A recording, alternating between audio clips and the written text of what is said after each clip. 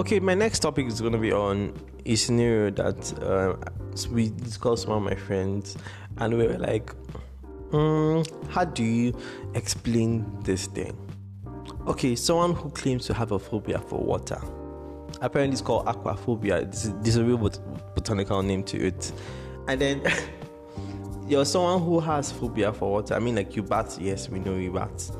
You bat, which we know you have to bat. So you have to deal with that part of the phobia. You probably wash your clothes. Yes, wash them dishes required. Do all that, like wash anything that has to do water generally in like a domestic environment. We know that you definitely need water, so you have to deal with that phobia of water at that point.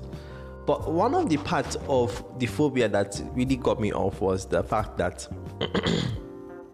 I'm clearing my throat for this one.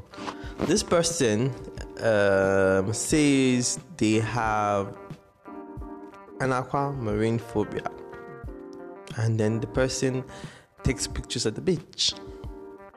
They go to the damn beach, take damn pictures, looking all good, and the water, a large body, a large body of water.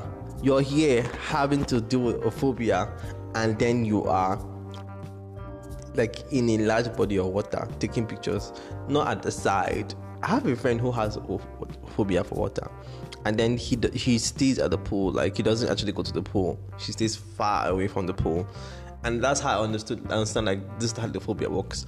But my nigga, my sister, my in-laws, whoever you are, I don't know. I do not know.